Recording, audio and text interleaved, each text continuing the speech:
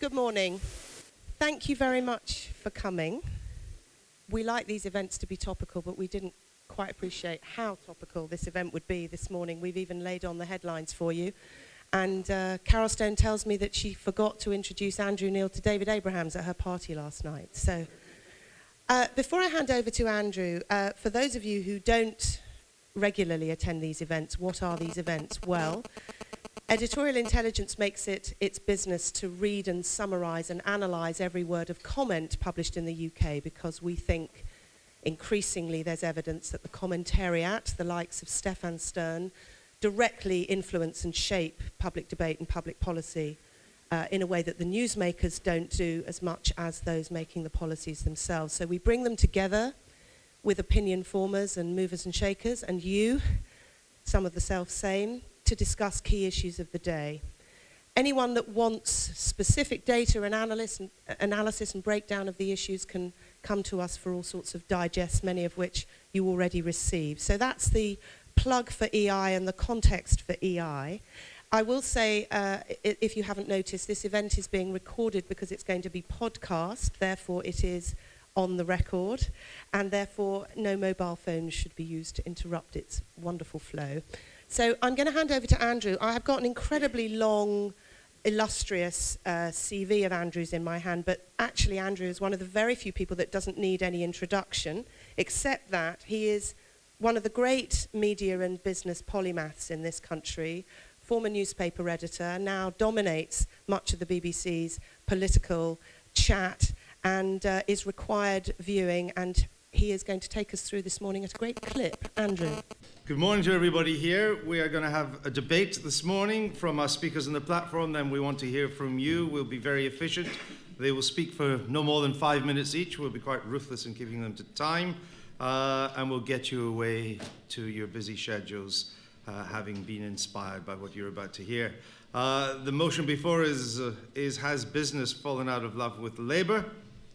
Since everybody else seems to have fallen out of love with Labour, I don't see why business should be any different, but we'll hear what our speakers have to say. Our first speaker this morning is Tony Manwaring. He's Chief Executive of Tomorrow's Company. Tony. Thanks. As Julia said, we chatted about this yesterday, and when I was first asked to speak on this, I thought I was going to say something quite interesting and challenging and provocative. That was a few weeks ago, and now I kind of fear it's going to be rather mundane and prosaic.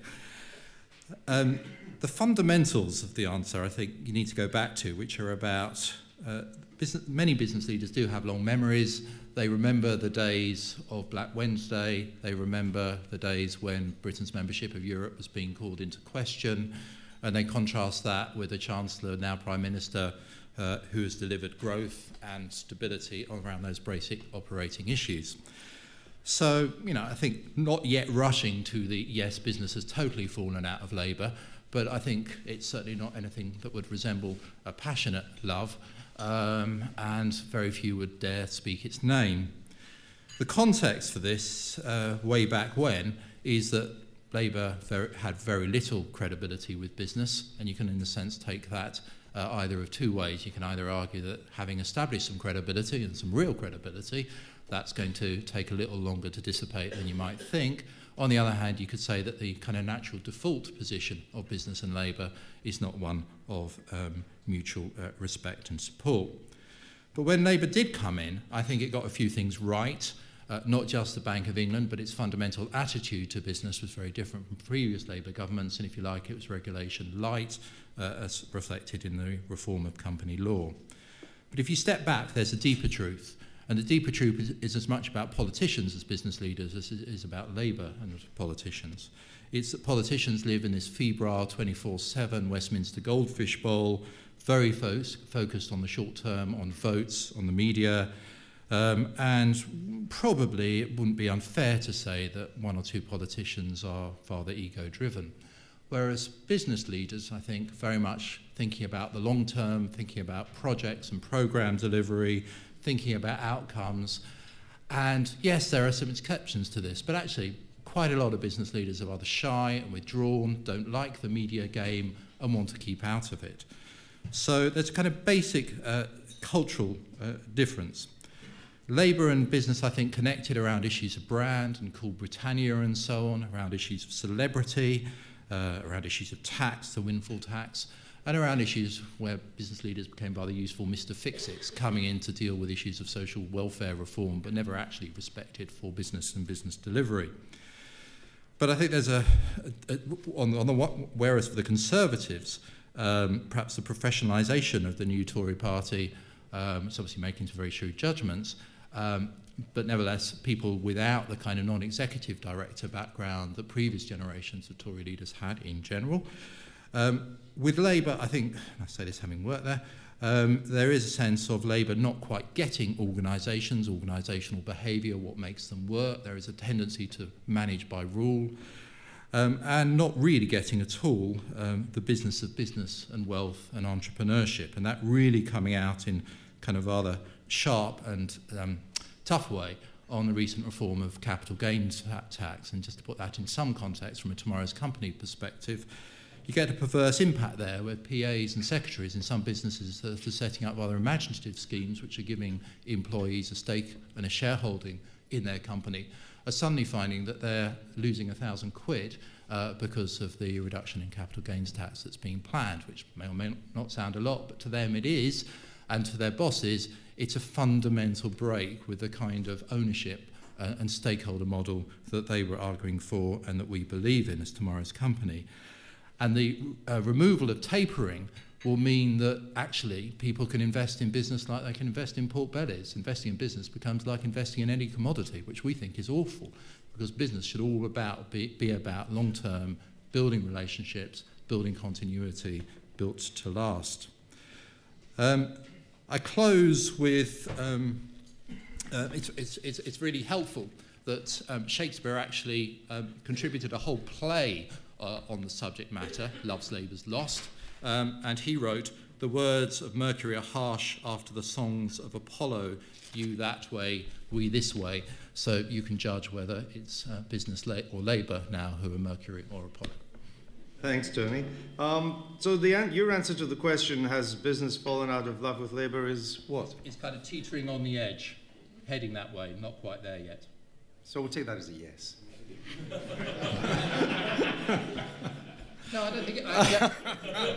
I don't think it is. I think there are some senior business leaders who respect the growth, who respect the achievements and delivery, and aren't yet caught up totally in the kind of Westminster froth of it. Okay. I don't think there'll be any doubt about how our next speaker is going to answer the question, because she's not just a consultant to the pharmaceutical industry, she's vice chair of the Conservative Party for Women. Margot James. Yes, I do take a slightly different stance, but it's a good question. And it prompted me to think, well, what type of love affair was it that business had with Labour? And I think it was a sort of love affair that it illustrated by a rather sad sort of example of the man who falls for the wrong woman. The woman who's bad for him really underneath. She might be full of economic growth, but, she's two-timing him behind his back with a lot of stealth taxes, public spending out of control, and millions spent on welfare payments to conceal the fact that hundreds of thousands of children are leaving school unskilled and without hope in today's world. So I thought, well, why has business been deluded in this relationship for so long? And if you look at the reasons for the economic growth, I'm not saying that the government's had nothing to do with it, of course, but it does date right back to the Thatcher reforms, and in particular the deregulation of the city, which, let's not forget, contributes hugely to tax revenues and balance of payments, and continues to do so. And you can track all that back to Thatcher, as you can track the whole labour market flexibility back to Thatcher as well. A resistance to EU excess has undoubtedly been a part of our growth, and I think that this government has credit for not falling for joining the euro, and Brown has been the main architect of that policy. Resistance to EU excess is another factor, therefore. Uncontrolled immigration has undoubtedly fueled economic growth, in my view, and obviously the public expenditure rises has been fantastic, especially for the construction industry. All those ill-thought-out PFI schemes, which we are going to be paying for hand over fist for the next 3 decades, but very good for shareholders in the construction industry. So what's really causing the chickens to come home to roost in this relationship? I think government sees business sees obviously the slowdown in spending coming through. The social problems are hitting business as well. The social problems caused by uncontrolled immigration and also caused by the fact that we're spending so much on health and education that we can't afford to spend anything on the Home Office and crime and prisons and all of those other things which business suffer from just like everybody else. And of course it's taxes. And it's taxes and regulation really, isn't it? It's the renaissance of old Labour under a new Prime Minister. And the taxes, of course, aren't so stealthy now, are they? The capital gains tax debacle, I think, has been very clear to business. And it's a reminder of all those other small tax increases that, when taken together, have added to quite a burden on business. And as for regulation, I was surprised to hear you say, Tony, that regulation light, I think you said. Perhaps it was at the beginning, but it certainly hasn't been since. And regulation, and I think the fact that business sees government and the Labour Party judged by such different standards. The whole debacle we're going through at the moment. You know, imagine that, if that was business. We, in business, have to live by terrific regulations and also Sarbanes-Oxley and all of that, whereas government and the Labour Party, it seems, can get away with anything. So it's the whole sleaze, incompetence and drift, I think, which is backed up by the fact that the whole tax issue and the regulation issue is causing damage now. I think really that it's the drift and the disappointment inherent in the business view now that has paid to the relationship, and I think business has definitely fallen out of love with this government. If business has fallen out of love with Labour, what's the evidence it's falling in love with the Tories? Well, the evidence is that I think after the party conference that we had, I think that people saw George Osborne as a future Chancellor, possibly for the first time. And I think that there is evidence to show that Osborne is better regarded than any of the Labour opponents. But what is that evidence? Well, polling evidence among business. I've got sheets of paper that I haven't bored you with in my handbag behind me, but there was a poll published in the Sunday Times a couple of weeks ago which showed that George Osborne led both Darling and Brown in terms of business confidence. There was a business survey published by the Institute of Directors back in April, actually, which showed that on tax and regulation, 75% more than business leaders were very opposed to the government's record. I do think we have got further to go, of course, as the Conservative Party. We won't win power just by not being the Labour government. We do have further to go, Andrew, but I think we're well on our way. Okay, I'll let you rummage through your handbag while the next speaker takes the stage. He's David Frost, not the one who broadcasts an obscure channel called Al Jazeera, but the more famous one, the Director General of the British Chambers of Commerce. David. Okay, well, thank you. Well, I'm going to speak on, not for the FTSE 100, not for the FTSE 250 companies, but really for that vast and small business market, often small family-owned businesses that are the backbone of Britain.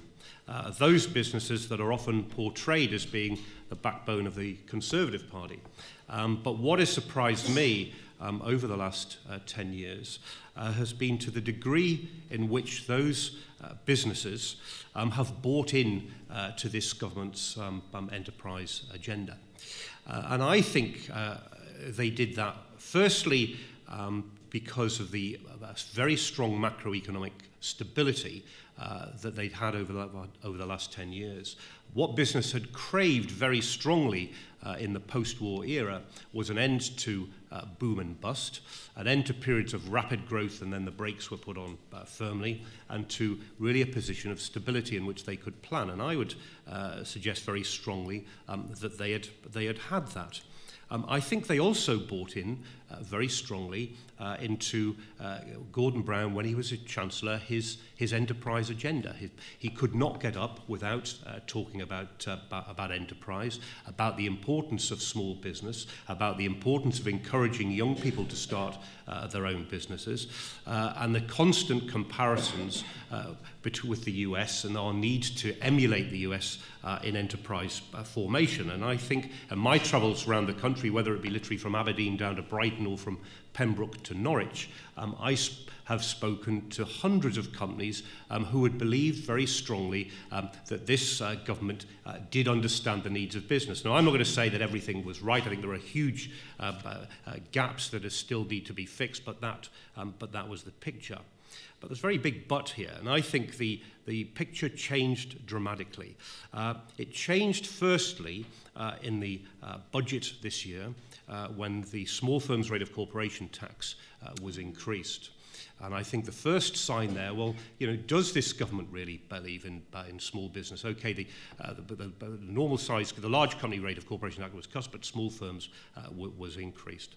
I think the second indicator was, of course, the huge CGT debacle in the pre-budget report, because it's unquestionably the case that the 10% rate of CGT had encouraged a huge increase in the number of businesses within this country. It was a very, very strong stimulator of business formation and an entrepreneurial culture within this country. And at a stroke, business felt that they now were no longer important, and it was simply going to be a cash cow for the government, and enterprise was no longer number one on the agenda. And I do not think that this government understands the seismic breakdown that there has been between government and small businesses as a result of that one single act.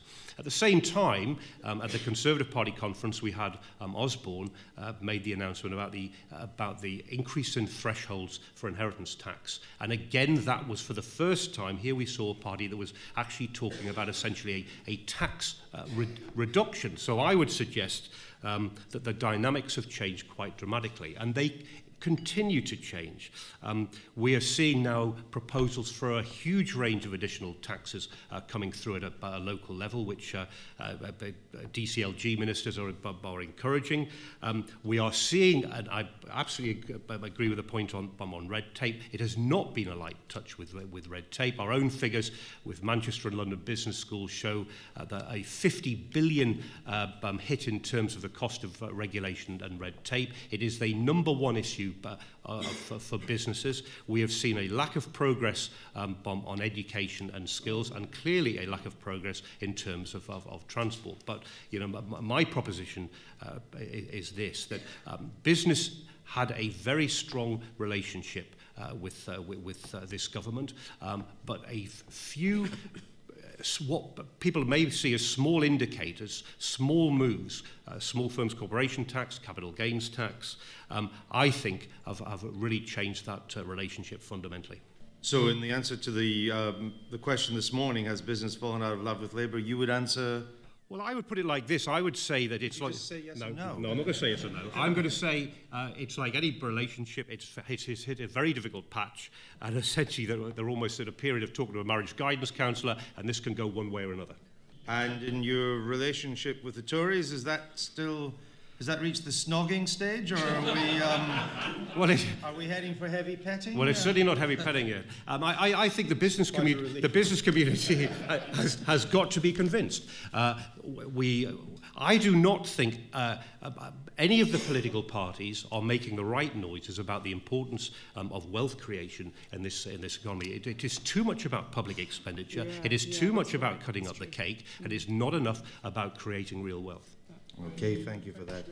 You agree? Yes, I do. So that's why your party said it will follow Labour's tax and spend plans for the next 3 years? Well, not quite. I mean, the sharing of the proceeds of growth strategy is not following the government's. No. It might not be going far enough in terms of wealth creation. Has said that the level of tax that Labour has spent in the spending review and the level of spending will be followed by an incoming Conservative government for the first 3 years. That's your party's policy. Okay, well, It's- hang in there. Well, we will. We'll come back on that in the debate. Well, if we may. I'll call George no, now if I you don't want. agree with. I don't agree with you. That You isn't, don't agree with me, or you don't agree with that him? isn't our policy. We are looking to reduce taxes in a number of areas, and we are committed maybe to the spending programmes in certain areas, but it's a bit more complex than that you just said.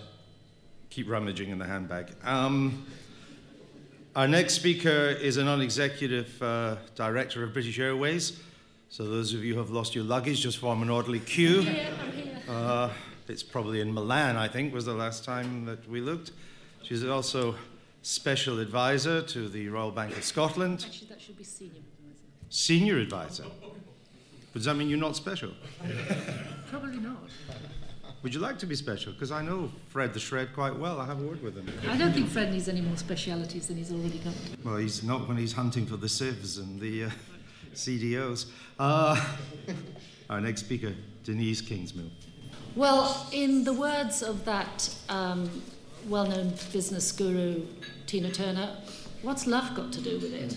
You know, and as my mother would say, you know, love schmuv. Let's recognise the reality of the whole thing.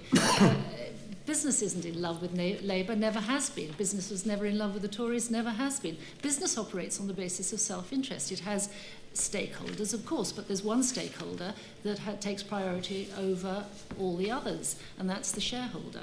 Every chief executive I've ever advised is worrying about shareholder value, and shareholder value. That's what keeps him awake at night.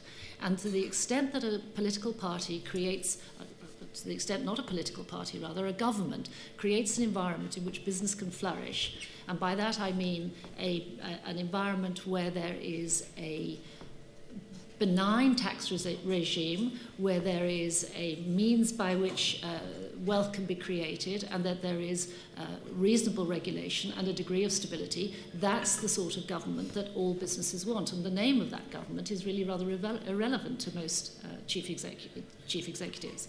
For the last 10 years, we have had a degree of stability that has enabled most businesses to do extremely well. We have a degree, we've had particularly in the city, we've had a light touch regulation. Those of us who sit in boardrooms know that the big difference between an SEC filing and the sort of filings that we have to have as a FTSE 100. There's a big difference in the regulation that most UK companies have to operate, and that's the reason why with Sarbox and that sort of thing, why so many British companies are deregistering from the US. We have, on the whole, had here in London, we've had 40 quarters of steady growth. We're outperforming our neighbouring countries in the rest of Europe. We're doing okay. These things have cycles, and all businessmen are perfectly understand things about business cycles, but the extent to which they blame government for these things, or the extent to which they praise government for these things, for that matter, is relatively small. I think those of us who operate in with a foot in both camps, a foot in public service and a foot in business, sometimes wonder why the two languages seem to be so very different. And I did do a little bit of a study, noticed that most chief executives of the FTSE 100 companies are either accountants or engineers. Most politicians are lawyers. And sometimes I do think that might account for the fact that sometimes the language misses each other. But on the whole, I think falling in or out of love is not something that businessmen do very often. Well, at least not when they're running their businesses anyway. Gordon Brown's not a lawyer, though he may need one soon, but he's not a lawyer. No, that's true, he's not. David Cameron's not a lawyer. Isn't he? No. No, he's a PR man, isn't he? Yeah. That's right. Yes, isn't most of the Tory party PR men these days? Vince Cable's not a lawyer. He's good, isn't he? He's good. he's the Daily Politics candidate for the Lib Dem leadership. Exactly. It seems to me that he's getting some good ones in the House. I don't follow this thing very closely, but.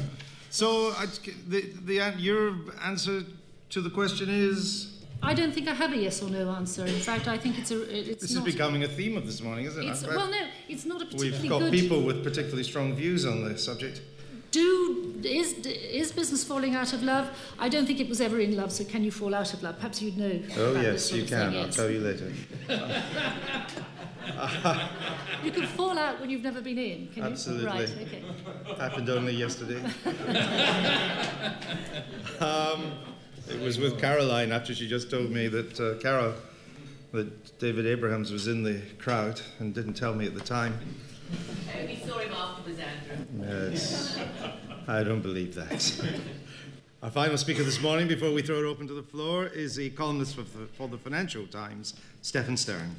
Yes, well, good morning, and thanks very much, Andrew, and to Editorial Intelligence for the chance to speak, if indeed my voice holds out for the next 5 minutes. That's the good news. It may run short. So we started with Love's Labour's Lost. I was at King Lear last night, and I can tell you, if you think the government's got problems, believe me, it's nothing compared with the orgy of death and disaster that I saw on stage last night. So it's a very, very, very elevating morning, Shakespeare and love. I had no idea what I was coming to. Tina Turner. And I unfortunately didn't. No wonder Dees is both a special and a senior advisor, because she stole my opening line about love. I think it's absolutely right that business was never in love with Labour in the first place. So it is hard to describe them as having falling out of love with them. And I think Tony's point about the long memories is also important. I mean, a bit of context here, because in the 20th century, Labour governments always came into power in moments of pretty severe economic crisis, whether it was in the 20s at the end of World War II in 1964 and again in 1974. You may remember Reggie Morling's quip to Jim Callaghan in 1964, and we met him at number 11. Sorry to leave things in such a terrible mess, old cock, he said, and walked out of the door. Probably to the nearest bar, which I can say because he's dead. So there was, of course, nervousness when New Labour came into office. Could they prove their credentials? Hence the sticking to Ken Clarke's spending, eye-wateringly tight spending forecast for 2 years, which, of course, was politically quite smart in terms of tactics. With hindsight, perhaps was overdoing it a bit in terms of delaying the new investment into public services that was necessary, delaying it till the turn of the millennium. And hence also, of course, the operational independence for the Bank of England, which was, well, I say it's not foreseen. I think there was an Ed Balls Fabian Society pamphlet in the early 90s on that. And given the accounts of David Abraham's loyal attendance at Fabian Society meetings, it's quite possible that he was the only man in the country who actually knew that the Labour Party was planning to give operational independence to the Bank of England. Because that was a massive signal to the markets. And don't forget something that was very unpopular on the left. That was not what Labour governments were supposed to do, to win a big majority and immediately hand over one of the big levers of power to unelected officials. It was quite a coup, and it's the sort of bedrock of reducing the inflation expectations of the markets and the long-term stability, low inflation, low interest rates that we've heard about. Now, I don't know if it's fair to quote blogs. You all know what blogs are, don't you? I was reading something that someone Andrew knows very well, Fraser Nelson, wrote on his blog yesterday describing Gordon Brown's responses yesterday. And he described them in these terms. And Gordon had got up and said, Black Wednesday, minimum wage, low interest rates, yada, yada, yada. And that was YADA. It's the style for yada, yada, yada. But of course, well, you can argue about the first two. But of course, low interest rates are a terribly serious business, as we were just hearing, and particularly in a time when credit is about to get much tighter. At the end of the fifth consecutive worst week ever for the government, it's quite hard for that point to get across, particularly in the chamber. And could I just say how refreshing it is, of course, to hear serious and restrained and objective-ish debate this morning. And I have to say the acting at the RSC is a lot better and more edifying than the acting at Westminster every Wednesday at midday. And in the House of Commons, that is. The House of Commons, of course. Yes. I know there are better speeches made somewhere else. And you just see what parallel worlds we're really inhabiting to come here this morning and actually thrash out issues seriously. And David makes his point very well and represents his members extremely effectively. And the capital gains tax point in particular is important. Something I'd like to just tease out, though. for the people about to retire and sell up, this was clearly an absolutely terrible shock, affecting people's financial planning for retirement. You know, everyone has sort of bought the not inaccurate representation of this as an 80% tax hike. But that really brings me to my next point. If you watch programs like Dragon's Den, if you know entrepreneurs, if you think of the young Richard Branson or the young guys who launched Innocent Smoothies, for example, if you'd said to them, look, great about this idea for a business, slightly disappointing news, if in the future when you sell this business, I'm afraid you're only going to be able to retain 82% of the capital gain, not 90% of it. I don't think the boys from Innocent would have said, oh, well, sod that, we're going back to advertising and management consultancy. I think entrepreneurs do things because they're slightly mad about them, because they're passionate and committed and determined to grow something and build something. I'm not sure genuine entrepreneurs, are necessarily in it for the money, actually. I mean, why hasn't Rupert Murdoch retired? You know, I mean, this is about power and influence and achievement, and he's proving something. But Andrew's the expert on Rupert, but... He doesn't pay any tax. Well, doesn't matter what the tax rate is, he doesn't pay any. You may say that. I think I just did. You did. So I think we need to... So the Financial Times is in favour of the changes to the CGT? Well, Martin Wolf, our chief economics commentator, absolutely is, and he saluted it as a wonderful piece of simplification and was very robust on it and told Alistair Darling not to back down. And of course, as you'll have noticed, I inevitably sympathise with Alistair Darling, being a fellow member of that very select group, the White Hair, Black Eyebrow Club, which, I have to say, takes genetic material of a very high order to enter. So I better stop, hadn't I?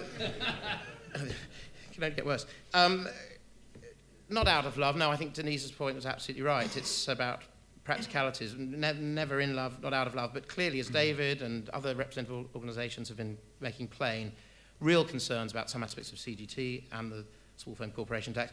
And I think Andrew's opening point is right. We're all fed up. Everyone's fed up. It's cold. Tired, not getting enough sleep, we're going to too many breakfast meetings. Not this one. And there's a fed-upness about, and we might as well go away and come back in January and think again. Thanks. Okay.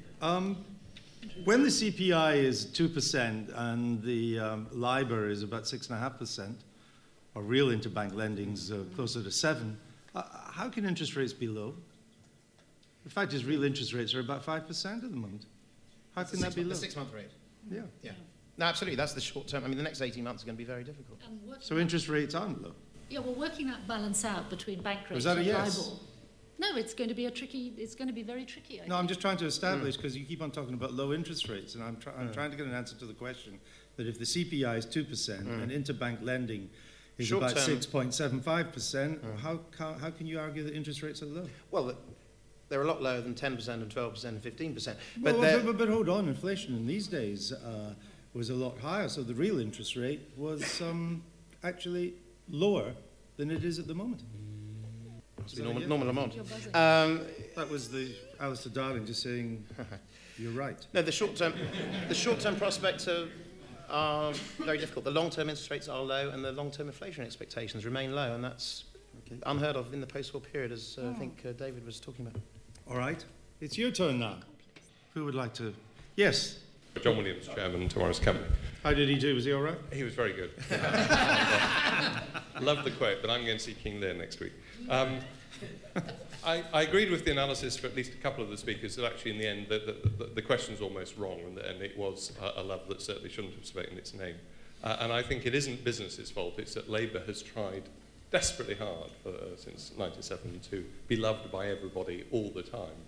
And that, I think, unnatural pursuit of business has been something that's made business very uncomfortable and has led to unexpected consequences. I give one example, which hasn't, I don't think, come up, which was the scrapping of the Operating and Financial Review, a central plank in terms of the thinking not just by Tomorrow's Company, but by lots of people in terms of getting business to be accountable, not just Denise, in terms of shareholder value, but stakeholder value.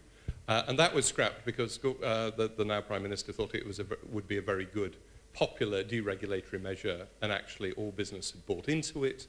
They recognised the value. They recognised that actually it would be a positive government thing as a help to actually make themselves better accountable and more sustainable as businesses.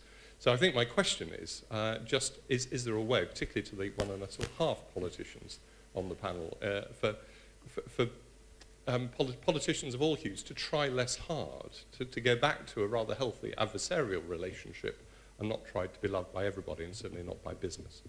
That was partly the implication of your remarks, Denise, wasn't it? Yes, and I'm with Martin Wolf on this one. I think we have to... No, that's Stefan. Martin's not here. No, I am also with Martin Wolf, in the sense that I do think that... There's Mrs. Wolf now, then. I started to say, when I was talking, but then I kind of lost my thread and went elsewhere because of interventions from the chair.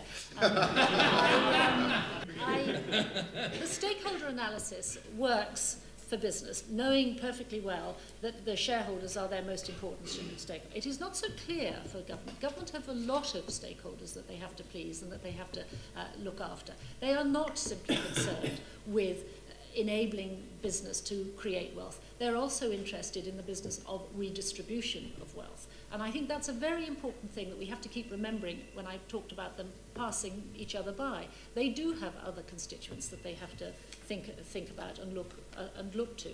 I too was very disappointed about the dropping of the review, since I had carried on. I had done so much work, as you know, on the review itself.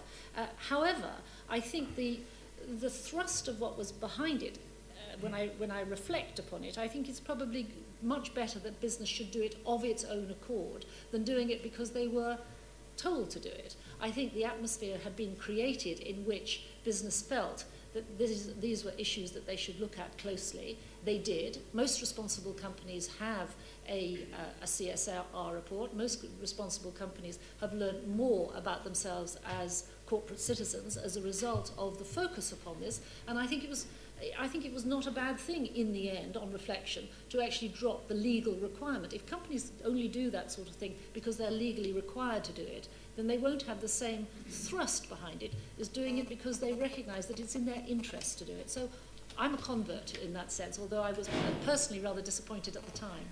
But you weren't disappointed they dropped CSR, where it was called? The OFR. No, but we were blindsided. It was a bit like the CGT. It came from nowhere, and there was no business group that was actually pressing for its removal. We never quite understood that. But that's precisely why you don't need to make it law. If nobody's actually, if everybody's going to do it in any event, why do you need to make it law? The apocryphal tale is that Gordon was lobbied by some folk in the CBI, and that was why he dropped it to the slight dismay of many business leaders. That's where he announced it, wasn't it, the CBI? Okay, another question, point from the floor? Yes, the lady there. Susanna Taverne. Amongst other things, I'm a non-executive director of the Nationwide Building Society. And I've noticed that so far, one of the subjects which hasn't come up, but seems to me to be a very significant one in this respect, is Northern Rock.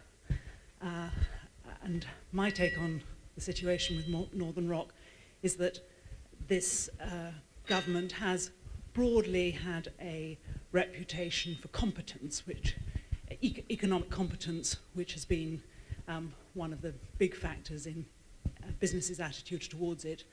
And I think the circumstances surrounding Northern Rock have really led to a blowing of that reputation.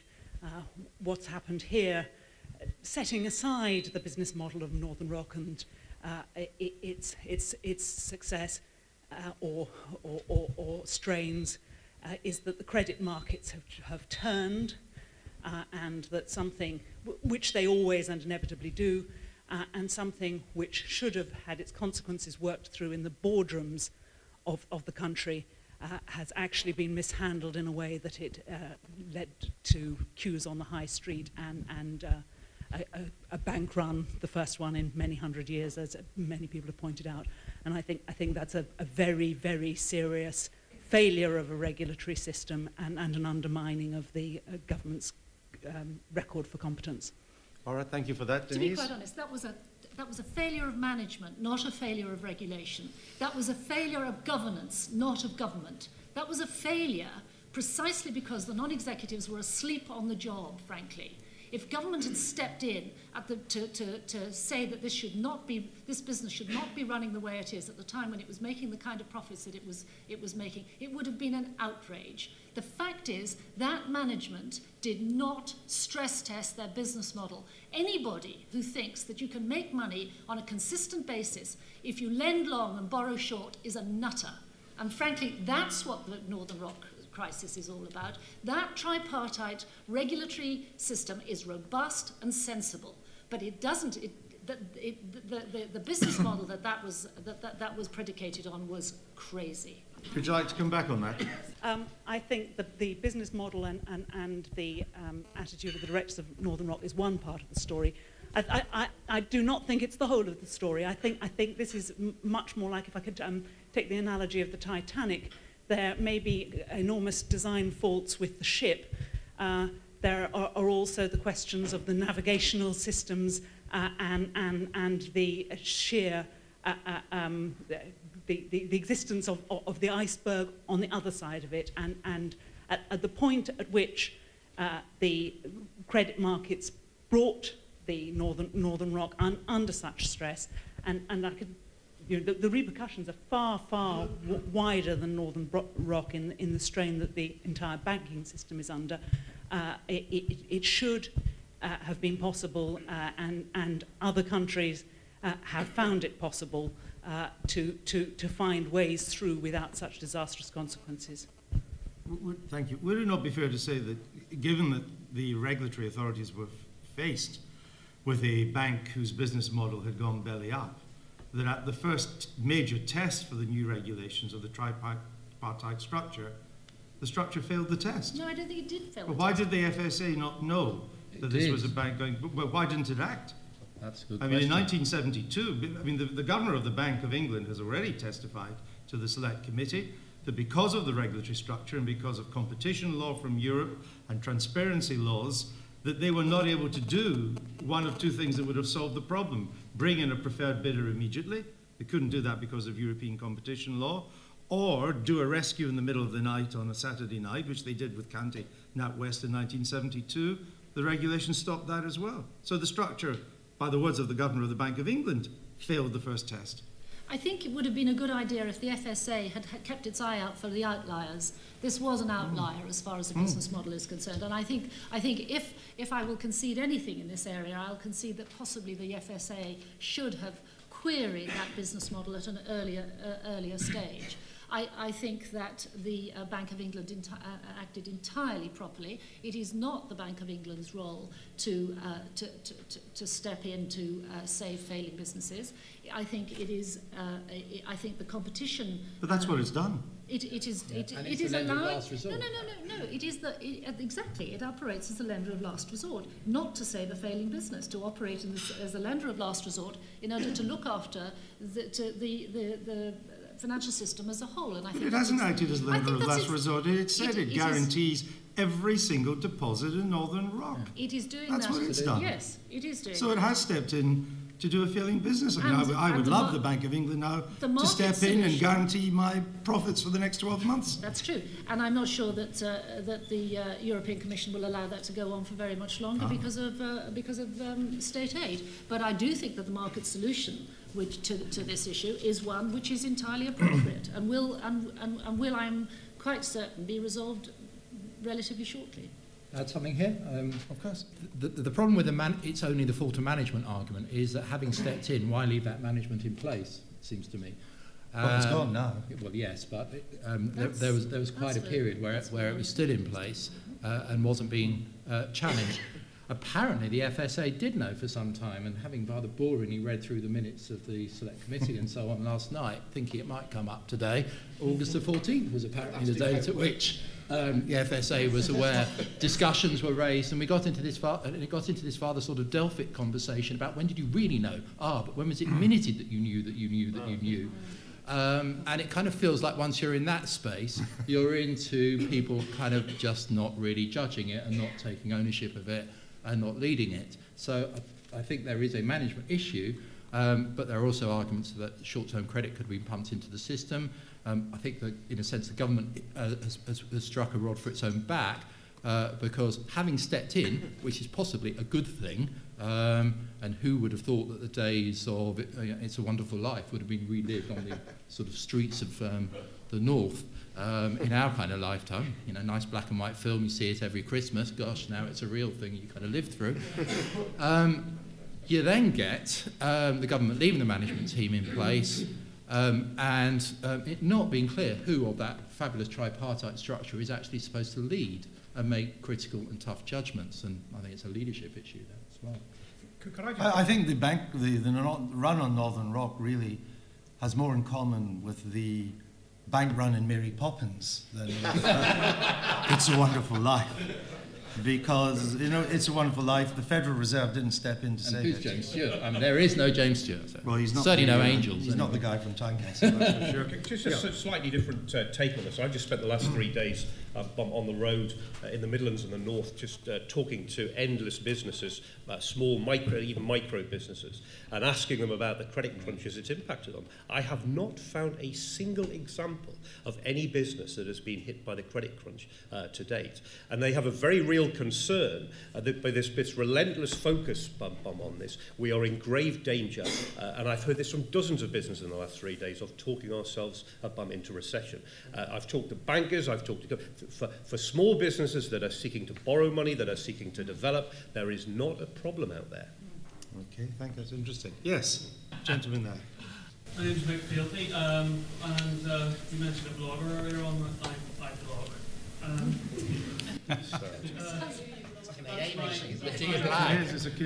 It's a confessional. I haven't yet kind of entered the 12-step program.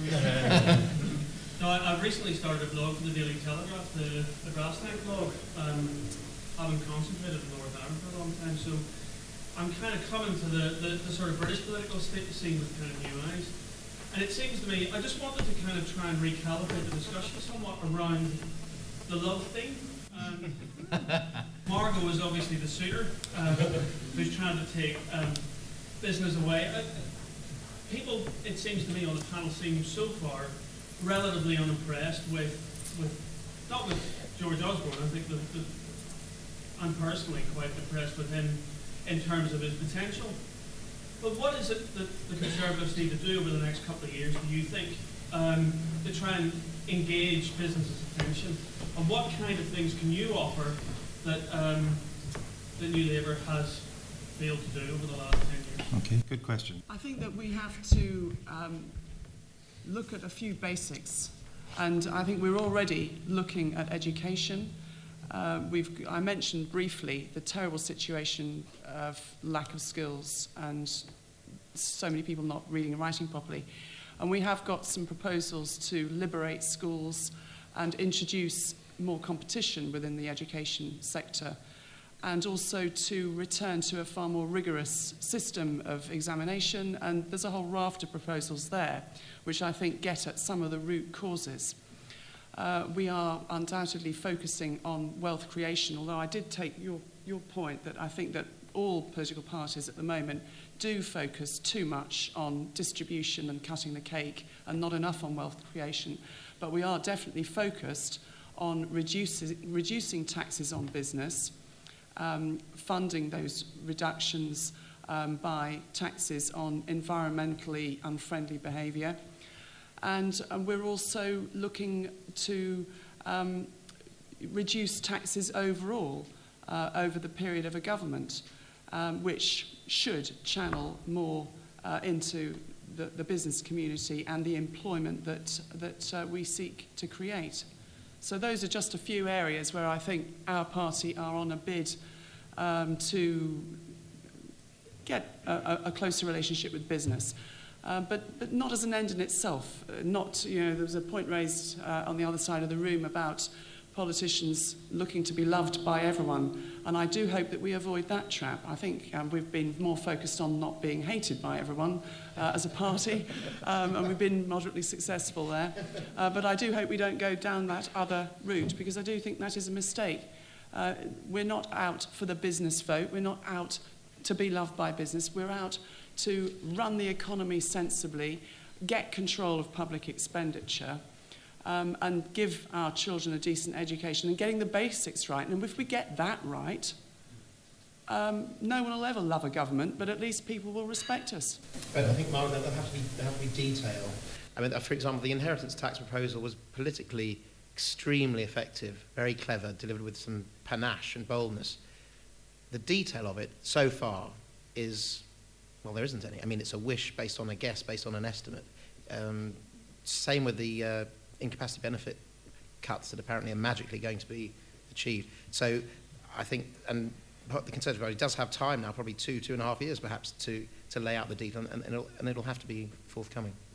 Why did they need to lay out the detail when they just have to come out with an idea and the government pinches it anyway? I mean, basically, Tory Central Office is the government's think tank and policy unit. Absolutely right. I don't think that'll be sustainable in the run-up to an election. It was just a joke. Oh. I mean, we don't do that. We don't do jokes. Right at the back. Don't do jokes at the FT. So hard to tell. You say that again. Ray Dalton from the Sage Group PLC, and I know that when I left Newcastle yesterday morning, it was definitely in Technicolor. I think it's very easy to get obsessed with FTSE 100 companies and listed companies and companies with multi-million pound turnover. And I would agree very much with David Frost's comment that it's to me, and certainly to the Sage Group, who serve hundreds and hundreds of thousands of small and medium-sized businesses, it's about creating a culture where they can thrive. And the biggest thing that they say to us all the time is bureaucracy. And I know it's an easy headline to say red tape and we can put a figure on it. But things like employment legislation is a complete minefield for these small businesses. So it's very easy to talk about Northern Rock, who I can see from my window at work, and the building is still there. But, it's things like employment legislation and creating that environment that they can do what they really want to do. And Stefan, I know you mentioned about, are they really bothered whether they make that extra little bit of tax? I would argue that they don't go in there thinking of CGT and those sorts of things. Most people are doing this because it's a lifestyle business. They're getting out of something else. And we can talk at Westminster about lots and lots of different things, but, you've got to boil it down to the lifeblood of the economy, and that's not FTSE 100s. Yes, they're enormously important. We're lucky enough to be one of them, but you've got to think of the small business people doing it day to day and from their kitchen and that kind of thing. All right. Microphone to the gentleman there in the white shirt. Hi, Ollie Barrett, Connected Capital and Make Your Mark with a Tenner. To Stefan's point about what might or might not motivate entrepreneurs, I just wonder if we applied a similar conversation to pensions, and we returned from a conversation with some school children and young people with the brilliant news that they're not talking about pensions at all. They couldn't give a monkey's. Therefore, you can forget anything about people with a slightly wider or longer view looking after them and giving some thought to putting plans in place. So to Stefan's love of Shakespeare, does not the appetite alter, and might not those concerns change over time? On a slightly more serious point, though... He didn't say that, did he? Aside from, he said exactly that. Not in blank verse, I didn't. On a more serious point, though, all that I've noticed from talking to dozens of entrepreneurs on this particular subject is that it affects not just them, but also the investors thinking about placing some money in their companies and also their employee shareholders. So it is a much wider concern than that, and one that I've never experienced a reaction like it, and someone who spends perhaps too much of my time in conversation with entrepreneurs, a real sea change in opinion on this one alone. Okay, thank you for that. Yes. My name's Neil Stewart. I'm a Director of Editorial Intelligence and probably a serial entrepreneur. And I distinctly remember Julia showing me pictures of Gordon Brown and a very nice taper chart when I was invited to invest. I think I want to support the stuff that David... Sorry about that. I'm sure that's all she showed me. I want to support the point that David's making about different kinds of businesses. I mean, I sold my first business before the taper was brought in, and I then plunged back in, partly because of the taper, when I then bought it back in 2002. The taper made it a bit of a no-brainer for people like me who have accountants on our back all the time saying, if you've got a bit of money, spend it on property, spend it on other things. And therefore you choose to do a bit extra. And it's not quite as rational as the spreadsheet cowboys who work for some of the bigger companies on the absolute margins. And it's a big issue of trust about changing the rules halfway through. I'll make another point about entrepreneurs as somebody who is over 50. You know, Branson doesn't even know he's over 50 yet. Somebody needs to tell him. But for most people, when you get over 50 and you're running a business, you do think in horizons of 2 years and 4 years. And actually, the 2-year element of the taper is also important because people can think they can see that far ahead. So that kind of thing's important. That's why inheritance tax matches so much. It won't stop us doing business, but it is a trust issue. Now, previously, like Tony, I worked for the Labour Party. I worked for Neil Kinnock. At that time, we were simply trying to get business to speak to Labour. Well, actually, we were trying to get Labour to speak to business, which was the truth. The prawn cocktail circuit and various other things. A business analogy would be that by the time of the eve of the 97 election, business was probably prepared to give Tony Blair maybe 30 days credit on paying his bills. That probably went up to 60 days. It's probably been right back down to about 0, and some people are not going to do business with them unless they put money up front. It seems to me that it's a trust issue. And finally, on Love's Labour's Lost, I think what's happening with business at the moment is they're doing a bit of speed dating with the other parties. I mean, I'm part of Andrew's team. I think Vince Cable is doing remarkably well in the current time. But however, the problem for the Conservatives is that if people run round, they do the speed dating, and it's only when they sit down opposite the Conservative candidate that they get the bad breath. And the bad breath is Europe. And I think a lot of business people, certainly senior ones, are still going to have question marks until the Conservatives can show that they've got some stable view on Europe. So speed dating, but there's still the danger of bad breath. Right. It's quite a lot for breakfast, really. Let's, yes, there's a gentleman. Anyone else? There's a couple more before we let you get back to the day job. Gentleman up at the back. Yes, please. Hi there, Martin Coder from Lanson's Public Affairs, which is euphemism for lobbyist. Nobody's yet mentioned the entertaining political sideshow that's been the private equity debate over the past 12 months. And I bring that up because I think it illustrates a very interesting point. The question that's been posed today is, has Labour fallen out of love with business? But actually, I think people have mainly focused on the government, if you like, the sort of the leadership of the Labour Party rather than the Labour Party itself. If you look at the evolution of that private equity debate, it's actually been a really old-fashioned kind of class consciousness-led debate, like a throwback to the 80s. In fact, that's why I find it so entertaining. Good work for lobbyists too. When you look what's actually happened, the CGT, which has been discussed quite a lot this morning, has been the only one outcome from that, even though there are lots of other issues surrounding people's terms and conditions and companies that are bought out, about excessive leverage in the marketplace, about market abuse, and so on and so forth.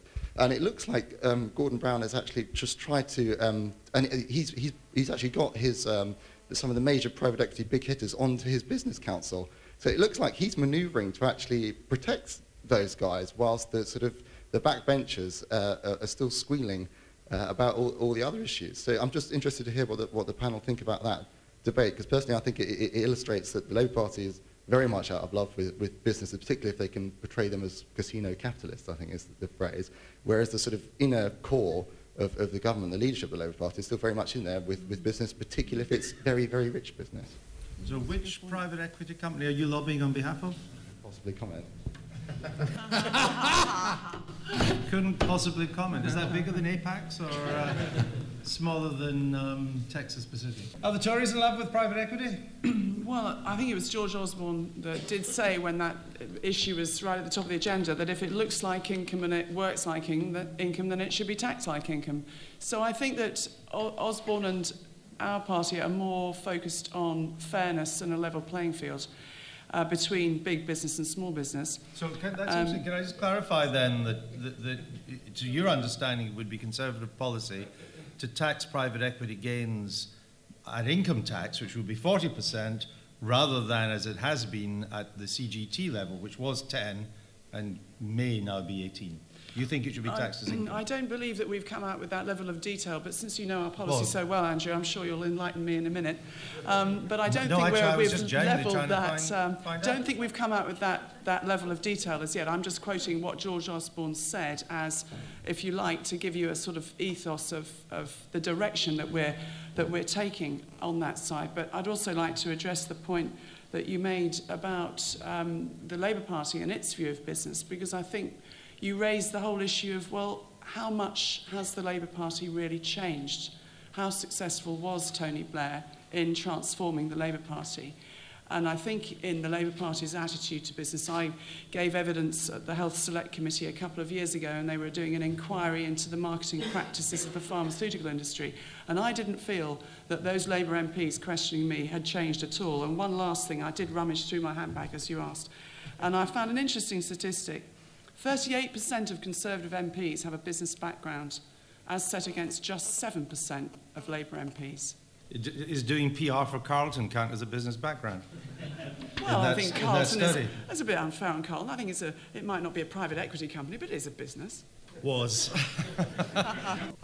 It's 9:45 now. I'm going to bring this to an end. I've never talked so much about sex at breakfast time since I was a student. Love, we were talking about, not sex. No, we ended on sex. It began as love, but it ended in sex. Just before I hand back to Julia, I'd like to thank you all for coming here today on behalf of Editorial Intelligence, the Cass Business School, and the Business Magazine. I'm glad there have been many references to Shakespeare this morning, because on the cover of the Business Magazine today, which I think you all see lying around you there, we have Mr. Brown as Macbeth. So we are clearly predicted the zeitgeist of this meeting. Before I hand back to Julia, could we have a big round of applause for our panel, please?